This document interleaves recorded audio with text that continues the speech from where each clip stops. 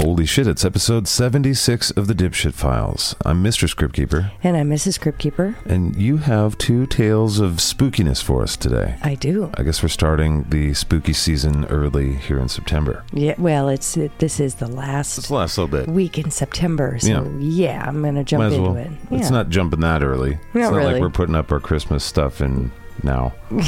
But what is our subject matter for today? Well, we have two spooky stories. Okay. The whole point of these stories is I want to tell spooky stories for Witchtober. Mm-hmm. However, I want them to have somewhat of a historical accuracy. Ooh. And researchable. So the first one is the Lemp family legacy and the haunting that follows. Okay. And the other one is Okiko, the Japanese haunted doll. Ooh. All right. Yeah. Well, let's dig into it, shall we? Okay. I don't know where these files are, but we'll find them. They're somewhere in the weird-ass file cabinet.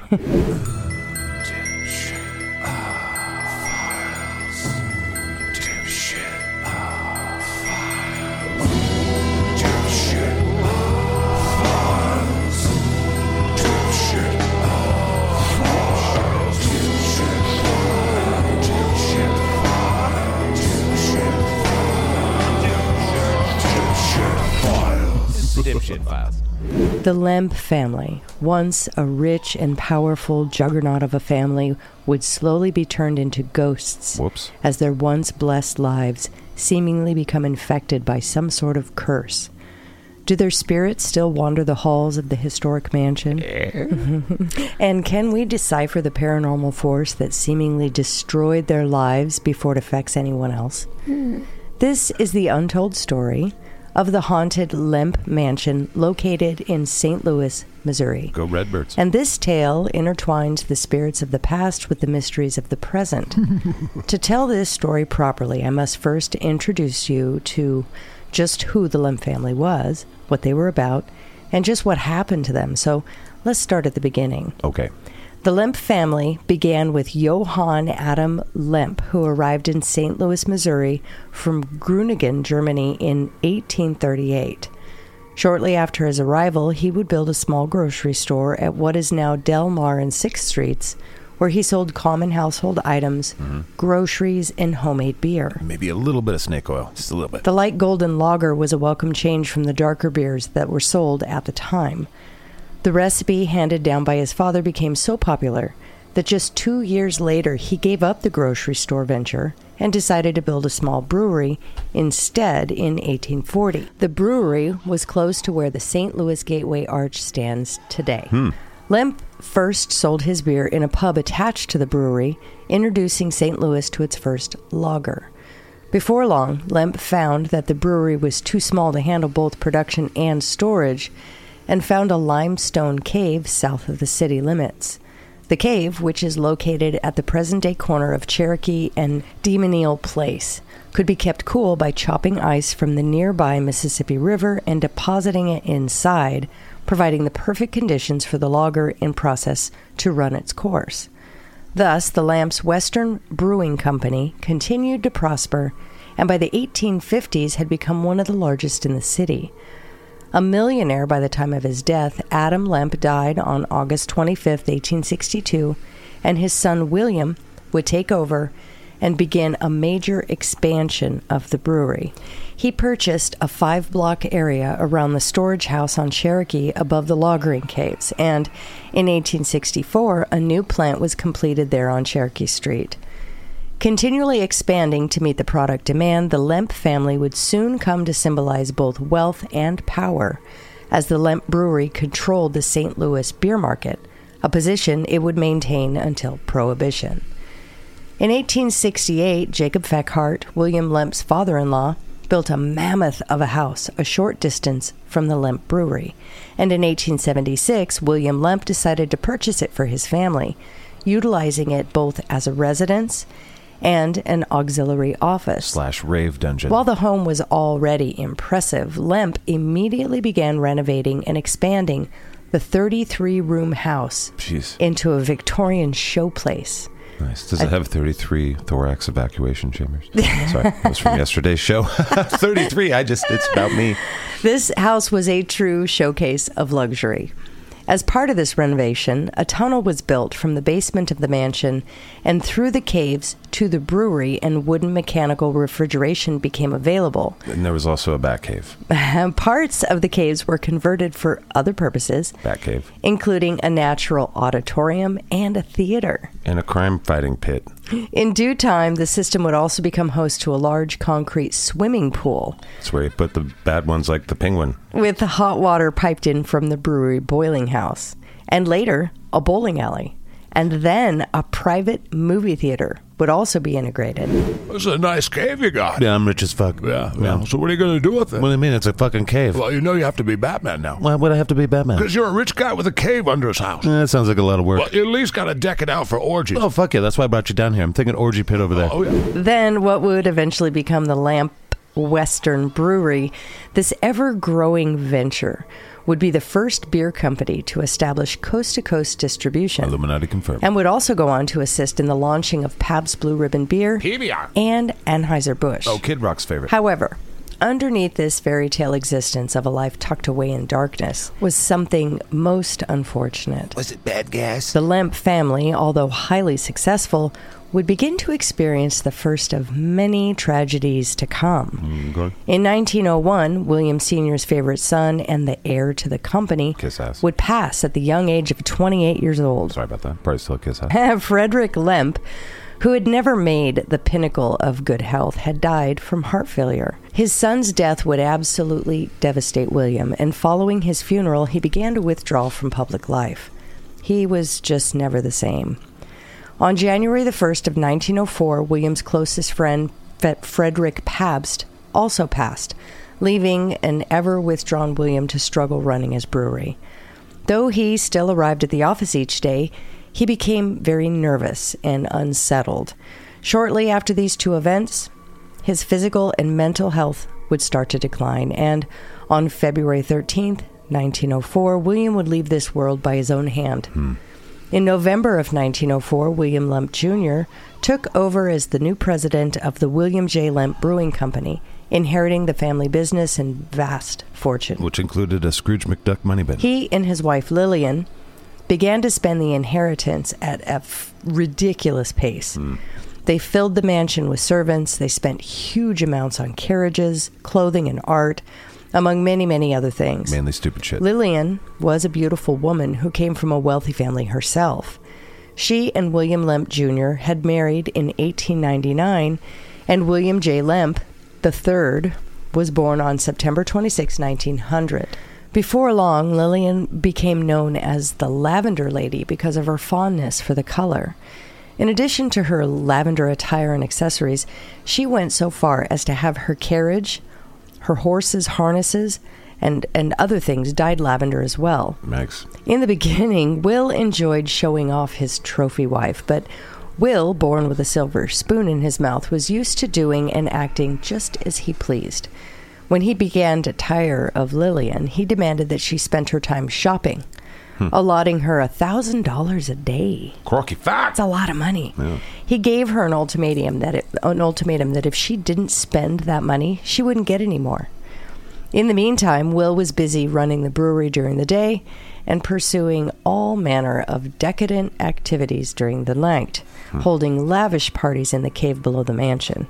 He would bring in numerous prostitutes for entertainment for him and his friends, enjoying the swimming pool, the bowling alley, and the free-flowing beer. His friends who attended these lavish events were known to enjoy a high time deep below the surface of the soil. However, all the debauchery came with consequences.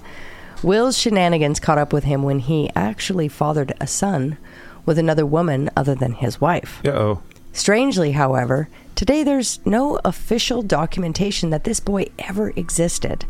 But rumors that this boy was hidden in the mansion attic for his entire life became prevalent over the decades. According to St. Louis historian Joe Gibbons, when he interviewed a former nanny and chauffeur who worked at the mansion long ago, both of them verified that the boy did exist and was housed in the attic quarters that also housed the servants' rooms. Spawned from Will's philandering with either one of the many prostitutes or a mansion servant, The boy was born with Down syndrome and was considered a total embarrassment to the family. Thanks. Thus, he was hidden away from the world in order to cloak the limp's shame. Finally, William Jr., tired of his trophy wife and her nagging, as he described it, he filed for divorce in 1908. Why she didn't take this step with all his goings-on and ridiculous behavior could be nothing more, I think, than the sign of the times. But the court proceedings surrounding the divorce became a major St. Louis scandal, and all 4 St. Louis newspapers devoted extensive front-page coverage to the messy affair. We love that kind of shit, don't we? I know, it's ridiculous. We're not going to grow out of it either. Yeah, so I guess I'll take questions. Yeah, hey, I'm Bill Shitnuts with the St. Louis Times. Do you guys fucking feel bad or what? Well, I mean, my life's a lie and it's going to shit. What more do you want from me? Tim Buckus with the St. Louis Tribune. Yeah, what do you got, Tim? Oh, you think of your marriage going to shambles? Do you feel sad? Yeah, I do feel sad, yeah. Do you want to cry about it? I mean, sometimes. Little baby want to cry? I mean, this isn't good for the kids. Yeah, Sam Suckass with the Show Me Examiner. Yeah, what is it, Sam? In light of your life, you ever feel like just jerking the wheel into oncoming traffic? That's a very sensitive question. I mean, I have a driver. I'm a rich guy. Well, it would make for a better story if you did. Okay. Yeah, Bobby Dumbfuck with the St. Louis Nickelneck. Yeah, Bobby. When you look into your children's eyes, do you see the disappointment? How does it make you feel? It's pretty bad. Do you think you could bring the kids out so we could try and make them cry? What?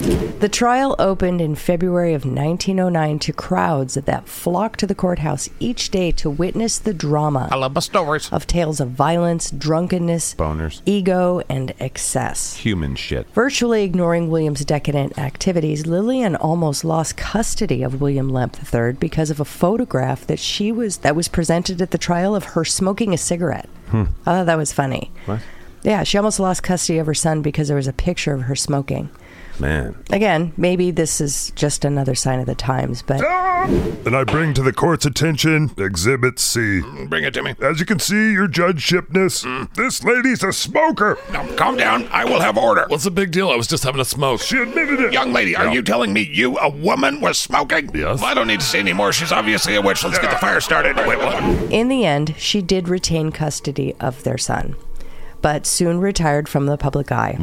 Now, the only time she was ever seen wearing anything other than lavender was on the final day of her divorce proceedings, when she appeared Dressed as Hulk Hogan. entirely in black before the judge. NWO days. With the divorce, Will's troubles, well, they only just begun.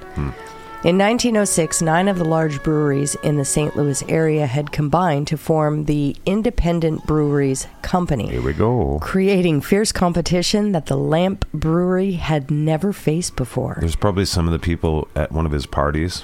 He's bragging about shit. right. And they're like, oh, we're going to fucking... they're like, we fuck- want some of this shit. Fuck this guy. That's how people be. Look at that fucking guy. Yeah, he thinks he's so rich. His beer tastes like piss water. There's no way that cave staircase is up to code. Fuck that guy. Let's start our own brewery. And we can have our own underground rave orgies in our own cave. Fuck yeah. Yeah. Fucking piss water. And at that very same year, Will's mother would pass of cancer. The lavish spending on both personal luxuries and ridiculous parties had certainly taken their toll on the family fortune. You mean it actually costs money to do it? No. But now the company's profits were continually shrinking. Uh-oh. Despite this, however, the Lemp Mansion would be entirely remodeled in 1911 and partially converted into offices for the brewery. At the same time, William allowed the company's equipment to deteriorate, perhaps in order to fund these renovations. Yeah, you wanted to see me, whatever the fuck your name is? I'm Todd. I've been the floor manager for 25 years. Okay, Rod, what's your problem? It's Todd, and it's not my problem. Your machines are broken, and we've got leaks in all the vats. Well, that's because I took all the bolts out and sold them so I could have a new swimming pool in my basement. Oh. Yeah, so good luck, Bob. When World War I broke out in 1914, the brewery was just a shell of its former self. Our beer tastes like piss. It sure does. William would also build a country home on the Merrimack River, to which he increasingly retreated amidst the ongoing troubles. Fuck, I'd just go there anytime. Fuck out of town. And during this time, he would also, in 1915, remarry. All right. The downturn in profits due to competition would pale in comparison to what was coming.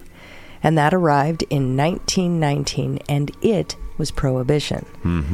We, the teetotalers of America, propose that all you fuckheads stop drinking booze because it pisses us off. Don't you boo me. I'm better than you. I am better than you. We are going to mandate morality because it's always worked out really good in the past. And we know better than you because we're better than you. Isn't this going to create a black market that's going to put a bunch of money in the hands of some very unscrupulous people? No, don't question us. We're better than you. The individual family members were already wealthy, so there was little incentive to keep the brewery afloat. All the employers are like, oh, thanks, fuckhead. For a time, though, Will hoped that Congress would repeal Prohibition, but finally gave up when it simply wasn't happening. Just months after it went into effect, the Lemp plant would close down with zero notice. The workers learned of the closing when they came to work one day. Oh, that's lovely. Well, they found the door shut and the gates locked. Thanks for 25 years. And the family misfortune from here would only continue. On March 20th, 1920, Elsa Lemp Wright, William's sister, the wealthiest heiress in St. Louis, would too breathe her last breath, just like her father had years before. Elsa was said to have been despondent over her rocky marriage, among many other personal and monetary issues arising. After the end of the Lemps brewing dynasty, William Jr. slipped into an all-too-familiar depression, acting almost exactly like his father. He, too, became increasingly nervous and erratic, shunning public life and often complaining of ill health. On December 29th, 1922, William II would exit this earth in the very same way and in the very same building as his father had 18 years previously. Sad. William's brothers, Charles and Edwin, had long left the family business, seeing their prospects to run the empire were limited at best. If at all, it seemed like the Lemp dynasty had finally come to a bleak end in 1943. Yet another tragedy occurred when William Lemp III suddenly passed of a heart attack at the age of 42. William Lemp III was the only legitimate son of Williams. So he was Batman. Shortly after this took place, his brother Charles would eventually remodel the mansion back into a residence and live in the house, along with 2 servants and the illegitimate child of his brother. Charles, too, became an odd figure as he grew older. He developed a morbid fear of germs, and his obsessive-compulsive behavior included wearing gloves at all times to avoid bacteria, and he constantly washed his hands. It was during this time, shortly following the renovation, that William's illegitimate son, now in his 30s, would too have his name added to the list of deceased family members. Shortly after his nephew's passing, Charles would become the 4th member of the Lemp family to breathe his final breath on his own accord.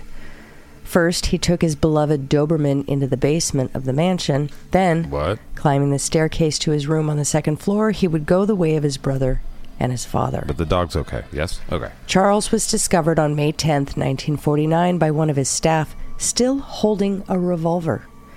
It also seems that his passing was not so quick either. He appeared to have tried to descend the stairs, or maybe had fallen following what had taken place. Shit. Of the Lemp family, only Edwin, who had long avoided that life that had turned so tragic for the rest of his family, he was the only one that remained. And he immediately bought a monkey. He was known as a quiet, reclusive man who had walked away from the Lemp Brewing Company in 1913 to live a peaceful life on a secluded estate in Kirkwood, Missouri. Hey, dude. Well, I just got a letter that your whole family died. And they left you all their money, dude. oh, well, I should probably buy a monkey. Or a tiger. Yeah. Edwin passed away of natural causes at the age of 90 in 1970. According to Edwin's last wishes, his butler Mouse. burned all the paintings Whoa, that the no. Lemps had collected throughout his life, as well as a priceless Lemp family document and all of their artifacts. Who burns paintings? No. These irreplaceable pieces of history vanished in the smoke and embers that very day. What a douche. The Lemp family line ended with Edwin, and their final resting place can now be found at the Bellefontaine Cemetery in a mausoleum bearing their namesake. Your family sucked. Don't take it out on art. And although physically the remains sit within its concrete walls, did their ghosts still inhabit their once prosperous estate? No. After the death of Charles Lemp, the mansion was sold and turned into a boarding house, along with the whole nearby neighborhood. And this is where we begin to hear the first tales of a haunting of the old Lemp mansion. New residents, upon moving in, quickly began complaining of ghostly knocks and phantom footsteps being heard all throughout the house. Excuse me. Coupling these frightening manifestations, those same residents also began to see spectral apparitions throughout the rooms and halls. I.e., they be tripping. People became so frightened that they would typically move out almost as quickly as they had moved in. Did you say they were seeing shit? Yeah. Did they check for radon? The fact that they couldn't keep residents ultimately led to the decline and closing of the boarding home. Now it's a topless bar. Now in a state of decay, it seemed like the mansion might finally be demolished. However, it would again be purchased in 1975 by a dude with sideburns. And the new owner, a man named Richard Pointer, sideburns, immediately began to renovate, eventually turning the once incredible estate back to its former glory. Bordello. It would now become a restaurant and an inn. They say that spirits that inhabit particularly older buildings and homes really don't like renovations. Well, what the hell is a ghost mad about? Yeah, I think it's the flat screen. Is it because I got it on sale? No, I think he wanted the 72-inch. And whether this stirred up the energy of the place or they simply sensed a new presence within the mansion itself, those very same ghosts would now make themselves very well known, even more so than before. Workers within the house often told stories of apparitions, strange sounds like 1,000 whispers in their ears, among other things. Their tools, too, began to vanish, and they all had a bone-chilling feeling of being watched by eyes that they couldn't see. Frightened by the haunting, many would abandon the job site never to return. Eventually, though, the renovations would be completed and the eatery and inn would open. A portal to hell? Sorry. Since the restaurant opened, staff members have reported several strange experiences. Portal to hell. Again, apparitions appear and then quickly vanish. Voices and sounds come from nowhere. The glasses will often lift off the bar, flying through the air all by themselves. Well, fuck. On other occasions, doors have been said to lock and unlock by themselves. I don't like that. Lights have inexplicably turned on and off on their own free will, seemingly. Shit. And the bar piano often plays when there's nobody near it. I like that part. Could this be the tragically departed souls of the Lim family? Maybe? No. There are 3 areas of the old Radon. mansion that have had the most activity. The stairway, Where there's radon. the attic, Probably not radon. and what the staff refer to as the gates of hell in the basement. Definitely radon. It is in this area of the basement that used to be the entrance to the caves running below the mansion and the brewery. The attic is said to be haunted by William Jr.'s illegitimate son, referred to only as the monkey face boy. Ooh. This poor soul, who was born with Down syndrome, had spent his entire life locked in the attic of the mansion. Strange occurrences are often witnessed on the 3rd level of the mansion as well. The face of the boy has been regularly seen from the street, peeking from small windows of the mansion. Investigators have often left toys in the middle of his room, drawing a circle around them to see if the objects had been moved. Consistently, when they return the next day, the toys are found in another location. Well, shit.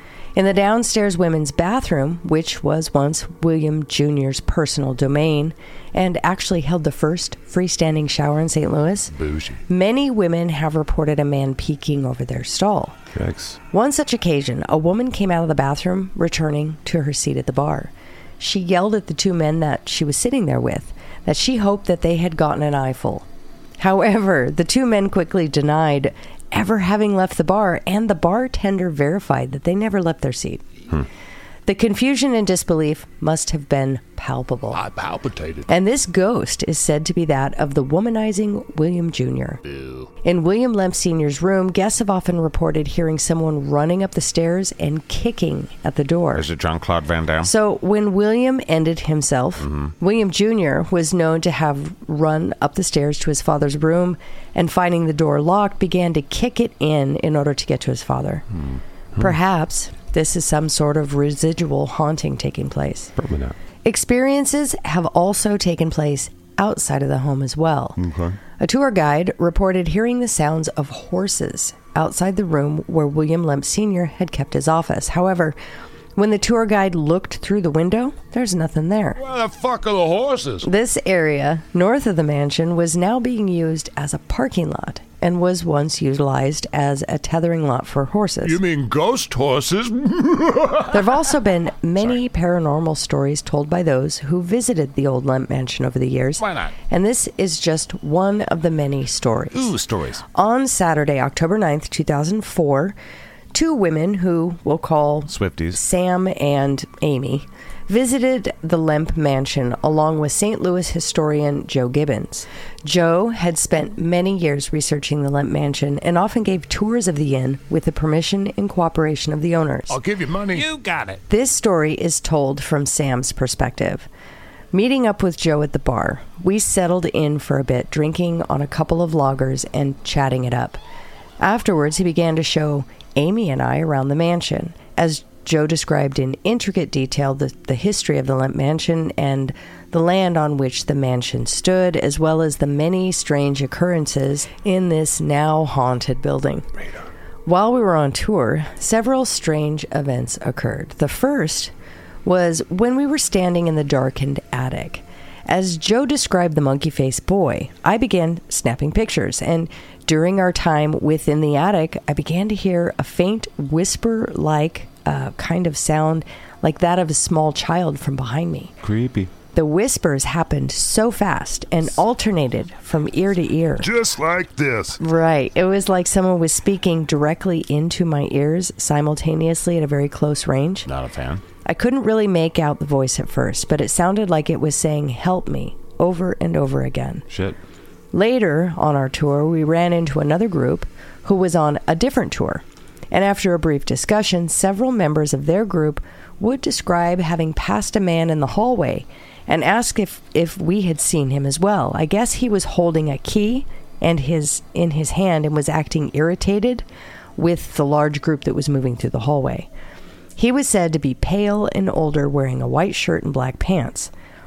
No one thought anything of it at the time, believing him to be a member of the staff. However, we would find out there was no such gentleman working or staying at the mansion that night that met that description. Slow down. Get off my Wi-Fi. He was just a pissed off guy. Bite me. Though no harm was done and nothing was disturbed in the guest room, the whole experience was very bizarre, to say the least, and it's certainly not an experience I will soon forget. So was this the ghost of one of the Lemp family members? No. Seemingly angry at their space being intruded upon? Probably not. In this particular case, those involved and their demise certainly prompts more questions than answers. Just what drove so many of them to bring about their own death? Could it have been circumstantial, stress-induced, a genetic predisposition that affected their mental chemistry, or was it something else, something darker that we simply can't explain? Probably not. Did the victims of their product, those seemingly caught in the throes of addiction, result in some kind of curse for the family? Probably not. Did they cut some sort of deal with the devil in order to gain such profound wealth and admiration, only to have the house of cards fall and the bloodline extinguish? That is the devil myth as made popular by the Tom Petty video, Into the Great Wide Open. Sorry. Or could it have been something that dwelled within those caves underneath the mansion? No. Maybe an old evil that got disturbed under their remodeling efforts began to take place. There be dragons down there. It's truly hard to say, because those that could know such things are no longer walking this earth in human form, but perhaps they're still walking the earth nonetheless. Probably not. The mansion has been featured in a number of magazines, articles, and newspapers, and now attracts ghost hunters and historians from around the country. Someone should buy it and become Batman. Still, today it still features a bed and breakfast with rooms restored in period style, a restaurant featuring fine dining, and a mystery dinner theater. Tours are also still available at the mansion itself, so if you dare. If I dare. As previously mentioned, the Lemp family mausoleum still stands today, housing the remains of the family tree. Known today as the monkey-faced boy, the unfortunate soul who was born out of wedlock, and the very same one that continues to show his presence at the mansion, is also buried with the family, but on a cemetery plot that's marked with only a flat, small marker labeled Lemp. A sad ending to a once amazing story of success turned tragic. But it just goes to show that one may never truly know what's happening just below the surface. Because behind all that wealth, Think Scrooge McDuck money bin. their smiling faces, Botox. all of that excess Golden quail eggs. could be nothing but a thread holding the demons at bay. And all it takes is for them to breach the surface like a creature hiding in a body of dark water. What do you think? What do you think would cause the family curse? Alcohol? Is the mansion truly haunted, or is this all speculation and superstition? That last one. I do think that we should definitely check into every single rich person's basements because some of them are probably Batman. Or worse. Which Batman's good, but there's a spectrum. Right. Was it the story?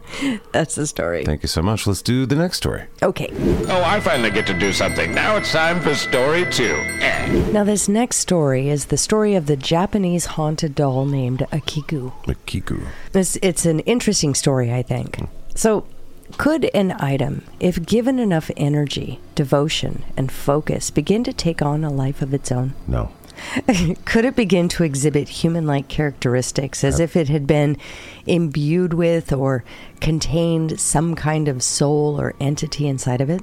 Absolutely not. This act of magic has been practiced by several religions throughout the ages. We humans just do shit. And this is a story of just one very strange example that it could indeed be possible. Doubt it. After a gracious gift was placed into the arms of a little girl, tragedy would strike, and what follows would continue to haunt the family, the citizens of the village, and would soon cross far beyond the barriers of land and sea. I will try to stop shitting on the paranormal. Oh my, oh me. This is the story of Akiku, the haunted Japanese doll, and the bizarre, strange, and unexplainable force that possessed it. Okay.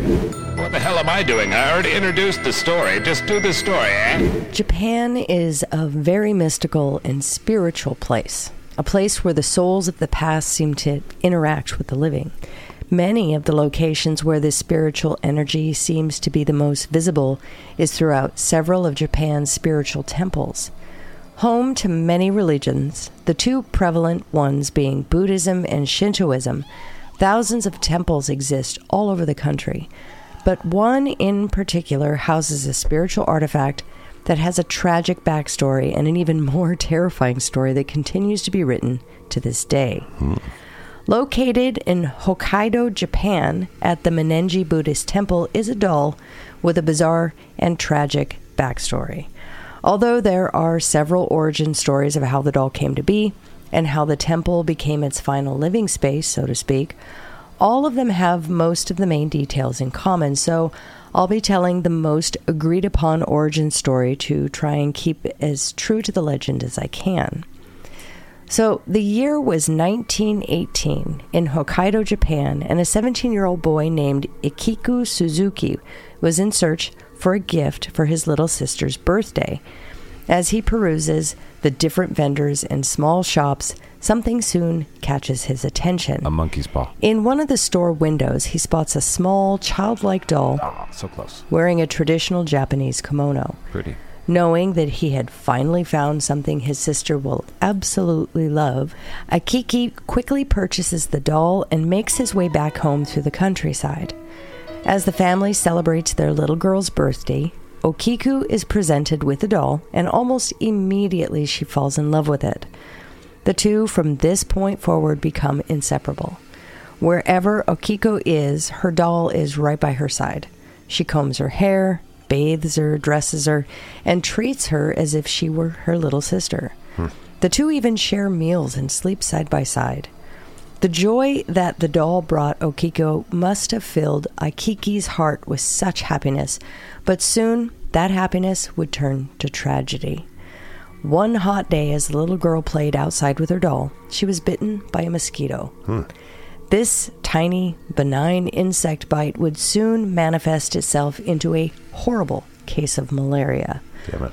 Although the family did everything they could possibly do, Okiko would pass away, scared and gasping for air, as she clutched her special doll all the way until the moment she took her last breath. Devastated, the Suzukis planned to have their little girl buried with her doll, since she loved it so much, but unfortunately, due to either governmental or religious oversight at the time, this wasn't an option. Instead, after they laid Okiku to rest, the doll would be placed on a small family shrine located within the living quarters of their home, as a tribute of sorts to their late daughter and their love for her. However, shortly after the doll was placed on the shrine, very strange things began happening. Akiki, upon walking past the shrine one day, noticed that the doll's hair seemed significantly longer than what it had been when it was placed there. The hair, which was originally black and shoulders length on the doll itself, was now overgrown with different shades of brown hair, also coming through and splitting and fraying at the ends. Finding this bizarre, to say the least, he brought the discovery to his parents' attention, and unsure what else to do, they trimmed the doll's hair. As the days came and went, the family began to have distressing dreams at night of their departed Okiku. Sometimes she would be scared and alone in the darkness, calling out to them, only being recognized by her voice. Other times, she would blame them for what happened to her.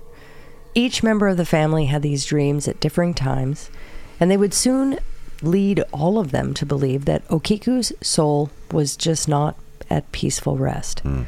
These disturbing dreams soon became much more strange when the doll, which they began to refer to as Okiku in their daughter's honor, would appear at their bedsides. Yikes. Following these nightmares. That's probably where Chucky came from. Right? Now, one such incident involved the father of the family waking up in a cold sweat only to be met face to face with a blank and lifeless stare of the doll. Fuck me. Unsure what was taking place, the Suzukis turned to their faith. After contacting a local Buddhist priest and having a cleansing ritual performed on their home and on the doll, the activity seemed to grow and become even stronger. Accompanying their ever-frequent nightmares and random movements of the doll, the chilling events grew into full-blown spiritual manifestations. During their waking life, they soon began to hear banging noises all throughout the house and the whispers of a little girl. Strange, disembodied voices varying from high-pitched like those of a child to the low groans of something unexplainable began to be heard all throughout their home.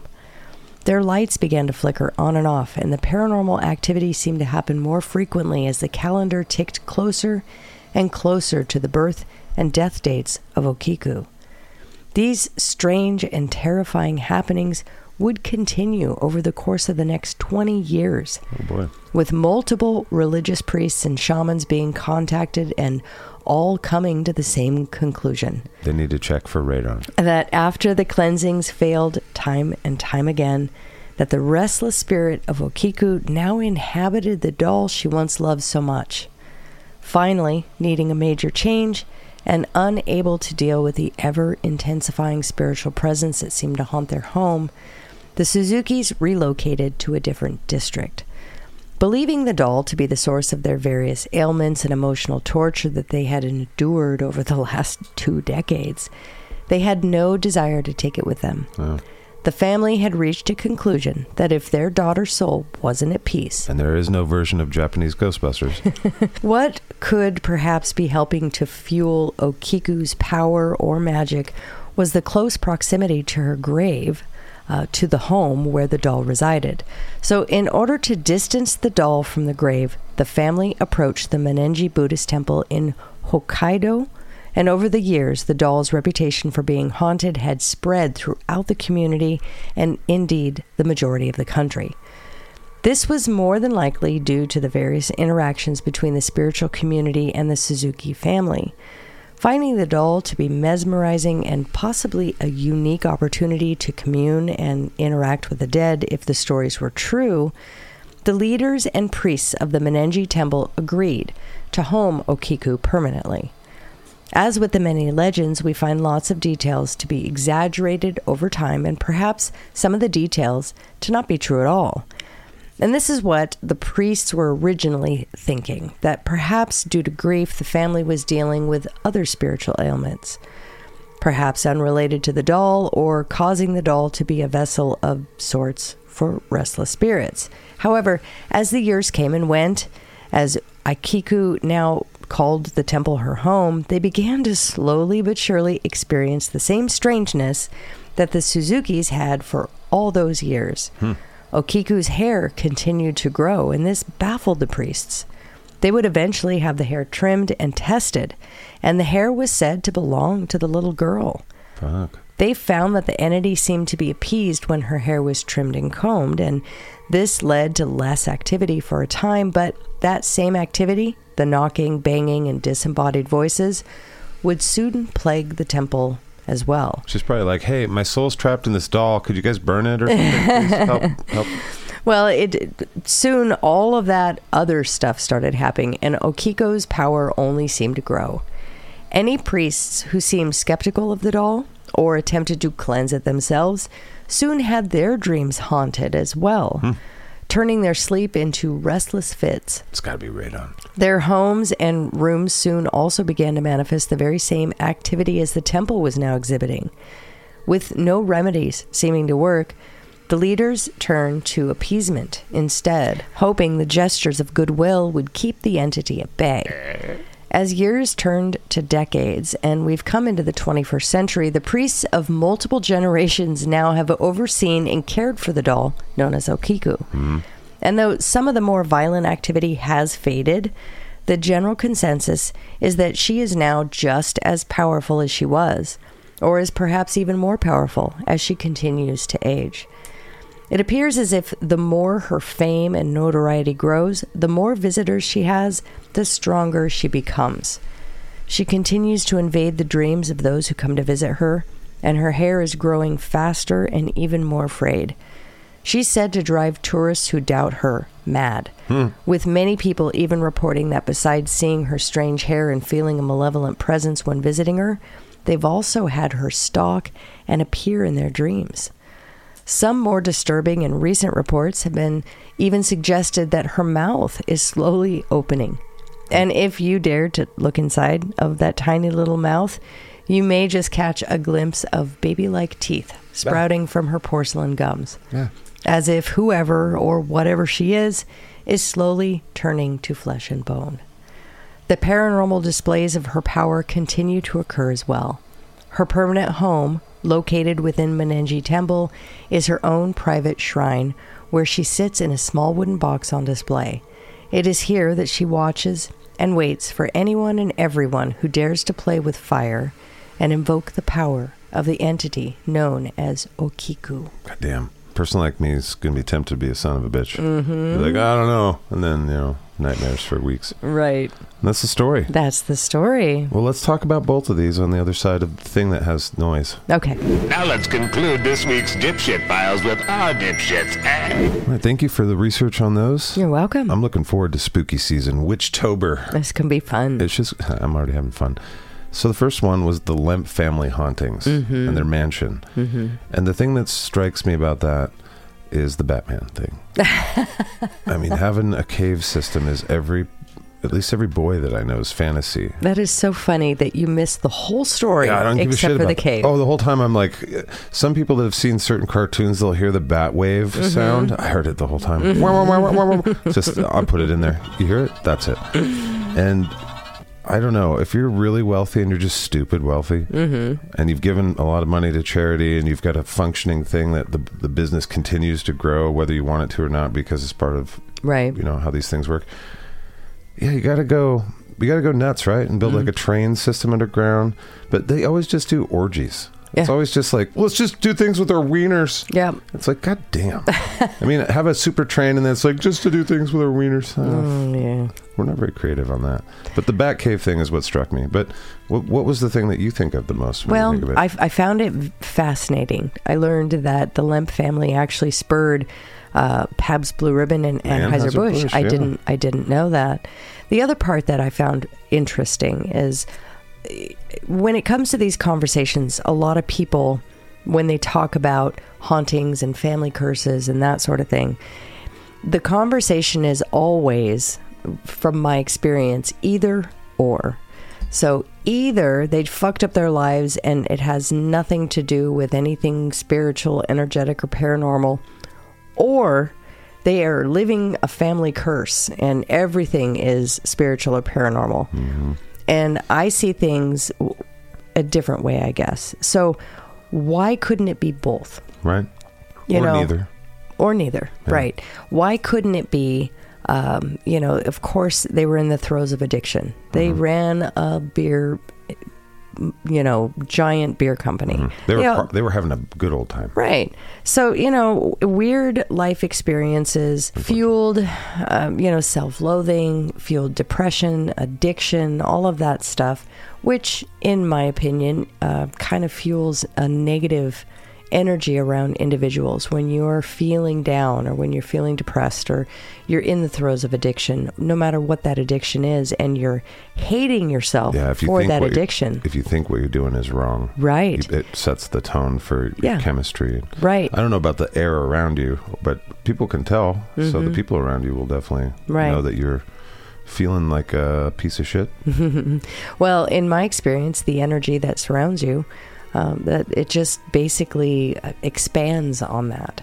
So, I think it's a little bit of both. I think potentially. Now, hauntings, on the other hand, I have a whole other theory on hauntings. That's for the MRB podcast. Right. Coming soon to the podcast network near you. But we discussed it a little bit in the past on one of these episodes for ghost stories. I believe we may have touched on it.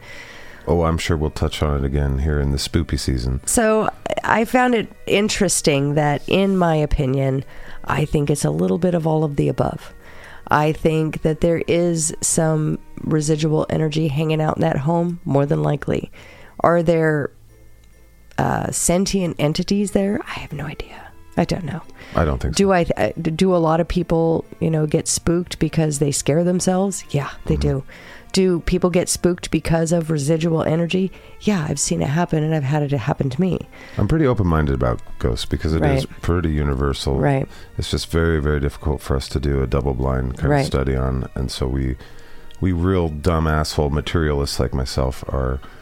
It's just too hard maybe to wrap our minds around because we will not be able to put numbers on it and data. Right, I get it. But I've experienced things but our brain is so fucking powerful. When it comes to tripping out, like we use chemicals on the earth for our brain to give us an experience. While we're sleeping, our brain's like, hey, you thought that shit you were doing was fun? Check this out. Look where you are, fuckface. So, well, why couldn't it be both? Why couldn't it be one and the same? Right. So your brain's tuning into these things, and it's giving you a little bit of a trip on top of it. Exactly. Sure. And I haven't thought of that. So it could be what we consider like a brain trip is actually the same thing because it's on that same plane. Fuck me, man. So it's one and the same in my opinion. Interesting. Yeah. Well, let's move on to the next one. Okay. This one was, I love the story, and I've heard it before. I think Time Suck did, or Scared to Death did a version of this at one point. Okay. And I was just there in the room listening, perhaps. But I think there's several doll stories. But this one stuck out to me because it was Japan. Right. But it made me think the one thing that sticks with me is the mosquito thing. This girl died from a mosquito. But they are the monsters of humanity, or against humanity. We're probably the monsters of Earth, too. But almost everything I ever researched where World War II, World War I, the Mongols attacking here. It's like, they were these big battles and it was pretty bloody, but not compared to what the mosquitoes fucking did, no matter what. Mosquitoes, fleas, lice. Name a military excursion that you can think of, and it's like, what was the major cause of casualties? Bugs. It was. Almost every time. So that's what stuck with me. It was, God damn it, these things are fucking... Do they really feed anything in the ecosystem that we need? Can we just be like, you know what, humans, we're pretty good at trying to save every little thing. Let's just kill these fucking things. They're terrible. they take a lot of good folk out. But what stuck out for you in this one? Pretty much the whole story in this one. Right, the hair to me was nuts. That is a very strange thing, and I am on the fence with that. Seems like a ruse, though. It seems like somebody's like, wow, this will keep the tourists coming. Right, exactly. And the hair was different color before, and it seemed like somebody put it in there. Right. I think maybe wanted to keep putting it in there. But what I think happened with the hair is that the little girl loved that doll. She bathed with it. She brushed its hair all the time. She fed it. I think over time, the doll's hair became just ragged over all the love that she gave this doll, potentially. Now the changing in color from black to different colors of brown, that can happen with synthetic or even natural hair that's exposed to large amounts of sunlight. Yeah, so or time. Even, they had it on a shrine, so maybe it was sitting in the sun. That's where my brain went with the hair. Now, what I would like to say is cross cultures, dolls are considered spirit vessels. Very much so. So a doll... From voodoo dolls and all this stuff. Yeah. Right. So... Sigil, or the what are those things called when they put a body up and they burn it? Effigies. Effigies, thank you. All those things. Yeah. Right. We're real into that. So dolls were actually, centuries and centuries ago, were actually, more than that, were actually created as spirit vessels. So when it was believed that when the spirit left the body, they needed another place to live because the body no longer existed. So they would actually create rudimentary figures that would house the spirit of said individual. And it pisses them off because they're stuck there. They're like, I'm supposed to go to this next step, guys, but you stuck me here where what am I supposed to do? Just sit here? Just sit here. I can't talk to you. I can throw shit at you, though. I'm going to throw shit at you. Burn my shit. Either that, or they're allowing them to squat in a place where they no longer belong. Yeah. Because they don't want to leave. They're like, okay, well, if you don't want to go anywhere, that's okay. You can live in this house. And it's my opinion that, once you're dead, you don't belong here anymore. Right. You need to move on. Doesn't seem to work. Your credit cards don't work anymore. Now, their idea that a certain amount of energy and focus and love can imbue a doll with the spirit, that is exactly how a spirit doll is made. So I do find that part fascinating. And it's funny that my brain wraps around and understands and kind of is on the fence that this is potentially correct. The side is that the spirit's in the doll, not the hair, not the things that people see, not that stuff. The knocking, the noises, the whispers. Yes, I can see that. The doll moving, I don't know about that. Right. I don't know about that. I'm kind of on the fence with that too. But the rest of it, yeah, of course. I mean, if you have spirit activity in your home, whether that spirit is angry or just not ready to leave. Or radon. They have a tendency to, in my experience, be loud. Right. They just are. And then the radon version, very dangerous. You should have it tested. Well, we live in a haunted house. Actually, our house is haunted. However, it's very quietly haunted. Because, They're decent roommates, yo. They don't throw shit or... Not anymore. Well, Not anymore. They did. I like it. It's got good vibes. It does. It's a very happy, there's 3 living and 2, potentially 3 non-living. I have a theory. Yeah. It combines radon, which is what I think is going on here. Some sort of thing in the earth where they put a house and it's like hallucinating. Would that explain the 3rd-story bedroom that we have? Radon no, not here. I was going to say. It's definitely in the rocks. Yeah, it's not going to be in the attic. Like I said, I'm an ass. I know. But I was trying to be funny and it didn't work out right because we're doing it live. But not really. But, okay, let's say that there's some sort of thing going on in the house as far as fumes in the air, water's fucked up. Who knows? Okay. Possible things. But also this doll. There are lots of dolls throughout history where doll makers have been creative. And what if this is like, happy hair grow doll? And the whole point of it was that you cut it and just like, we have so many dolls where it's like, feed me doll, mama, and it, it wets itself or something. You're like, oh, that's a neat little feature. Maybe. And they've been doing that for a long time. Well, this is now, this was this is over 100 years of cutting this doll's hair, evidently. Well, apparently there's a hell of a spool in there. I just haven't looked in there to see that happy hair grow doll by SKATCAST is a happy hair grow doll. Yeah, it's just a gimmick. Jesus. And they tested it and they're like, oh, it's a person's hair. It's like, yeah, that's who we put person's hair in there. We thought that'd be cool. SKATCAST. Yeah. They just donated it to us. We didn't kill them. We cut them. That's gross. Is it gross? I think it's kind of gross. A lot of those dolls are creepy and gross. So there you go. All right. Well, that's all we have for you guys today. What a weird journey into the spooky land. Yeah. And so a little bit early into Witchtober, but we're gonna have fun for the rest of this season. Yes, we are. I think this is becoming this is my favorite season, but for podcasting too. When you get into this row of I get to do a Halloween special, maybe a Thanksgiving special or some kind of thing there, and a Christmas special. And if you want to, you can stretch it and be like, let's do a New Year's thing. Right. So you got this onslaught of things where it's like, we know what we're going to have. We're going to have some fun. It's considered the holidays. And the holidays are going to be fun. So Yeah. we're going to make sure that this year, just like last year, there's lots of holiday themed things. And we just couldn't wait any longer, so we had to get I right to couldn't. it. I mean, October's my time of year, man. Yeah. So I'm pushing it. That's right. October, get here. Yeah. October 28th, by the way, you can go see Sovereign and the Nonprofits, our only show of the year, I think. We maybe have had one other one at Cruisers in the state line between Idaho and Washington, where they let us burn things and do other stuff. It'd be wonderful. And you can sneak over to Washington and smoke weed. But do not find yourself in Idaho, because you'll end up in jail. Yeah. All right. Thank you guys so much. Thank you to our trusted turd triad, Dawn, Chris, Bodie. We appreciate you guys. Thank you to our trusted turd herders, the army of people that are bringing the attention to SKATCAST and all of you wonderful folk. PJ and Minnie doing our stuff on Reddit. There's so many people to thank at this point. There's a lot. We've got Jargoneers with Jose Montez. We have our meme army, which is the coolest thing in the world. And they're active all the time. If you guys want to get into the shitbox on Facebook, just don't use an I and use the little kitty butthole, and you'll find it easily. And we have tons of other groups there. There's crafters and gamers and memers, and it's literally a big old community. Yeah, there's meals. There's shitbox meals. Yeah, that's right. Yeah, where they share a bunch of great recipes. That's right. Yeah. Plus, we also have lots of friends and family in the group, too. There's the garbage disposal, and you can check out cool stuff there. There's always positive stuff and food with SKATCAST buttholes everywhere, which is amazing. You can check out Can You Don't, and that whole world. They have a whole playground on Facebook that you can be a part of as well. Become a silly goose. You can be a silly goose. I think some of you are. Whether or not you're a part of the Patreon there, you're silly geese, you know it. Paul with the Phantasmagoric Oddities Emporium. There's just a lot of people. Yeah. So you guys know who they are, but we'll continually tell you about them as much as we can. Yes. So info@skatcast.com is how to get a hold of us. Patreon.com/skatcast is how to pay us if you'd like. I know things are rough, but $1 a month does not, we like it a lot. I will do cartwheels around the house for $1 a month from you.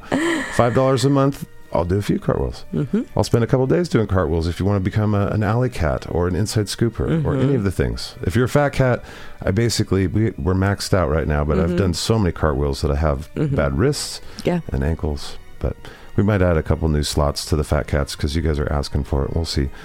But yeah, as always, we'll talk at you in the future. And it'll seem like the present. Bye. Bye.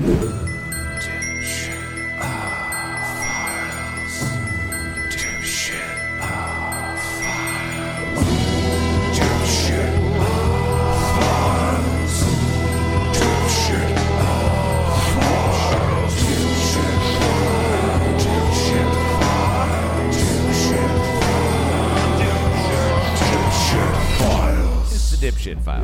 Bing. Bing.